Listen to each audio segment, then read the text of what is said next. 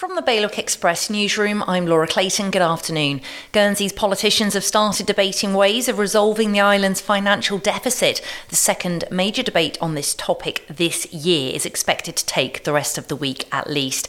Meanwhile, it's been revealed that Guernsey's public sector pension fund has fallen to 89% of its value.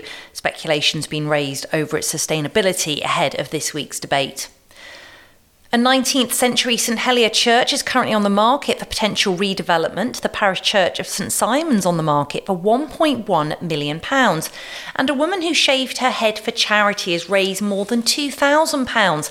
The money's going to Jersey-based Phillips Footprints and the UK's Miscarriage Association.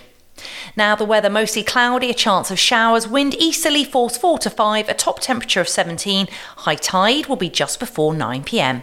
That's the very latest from Bailiwick Express.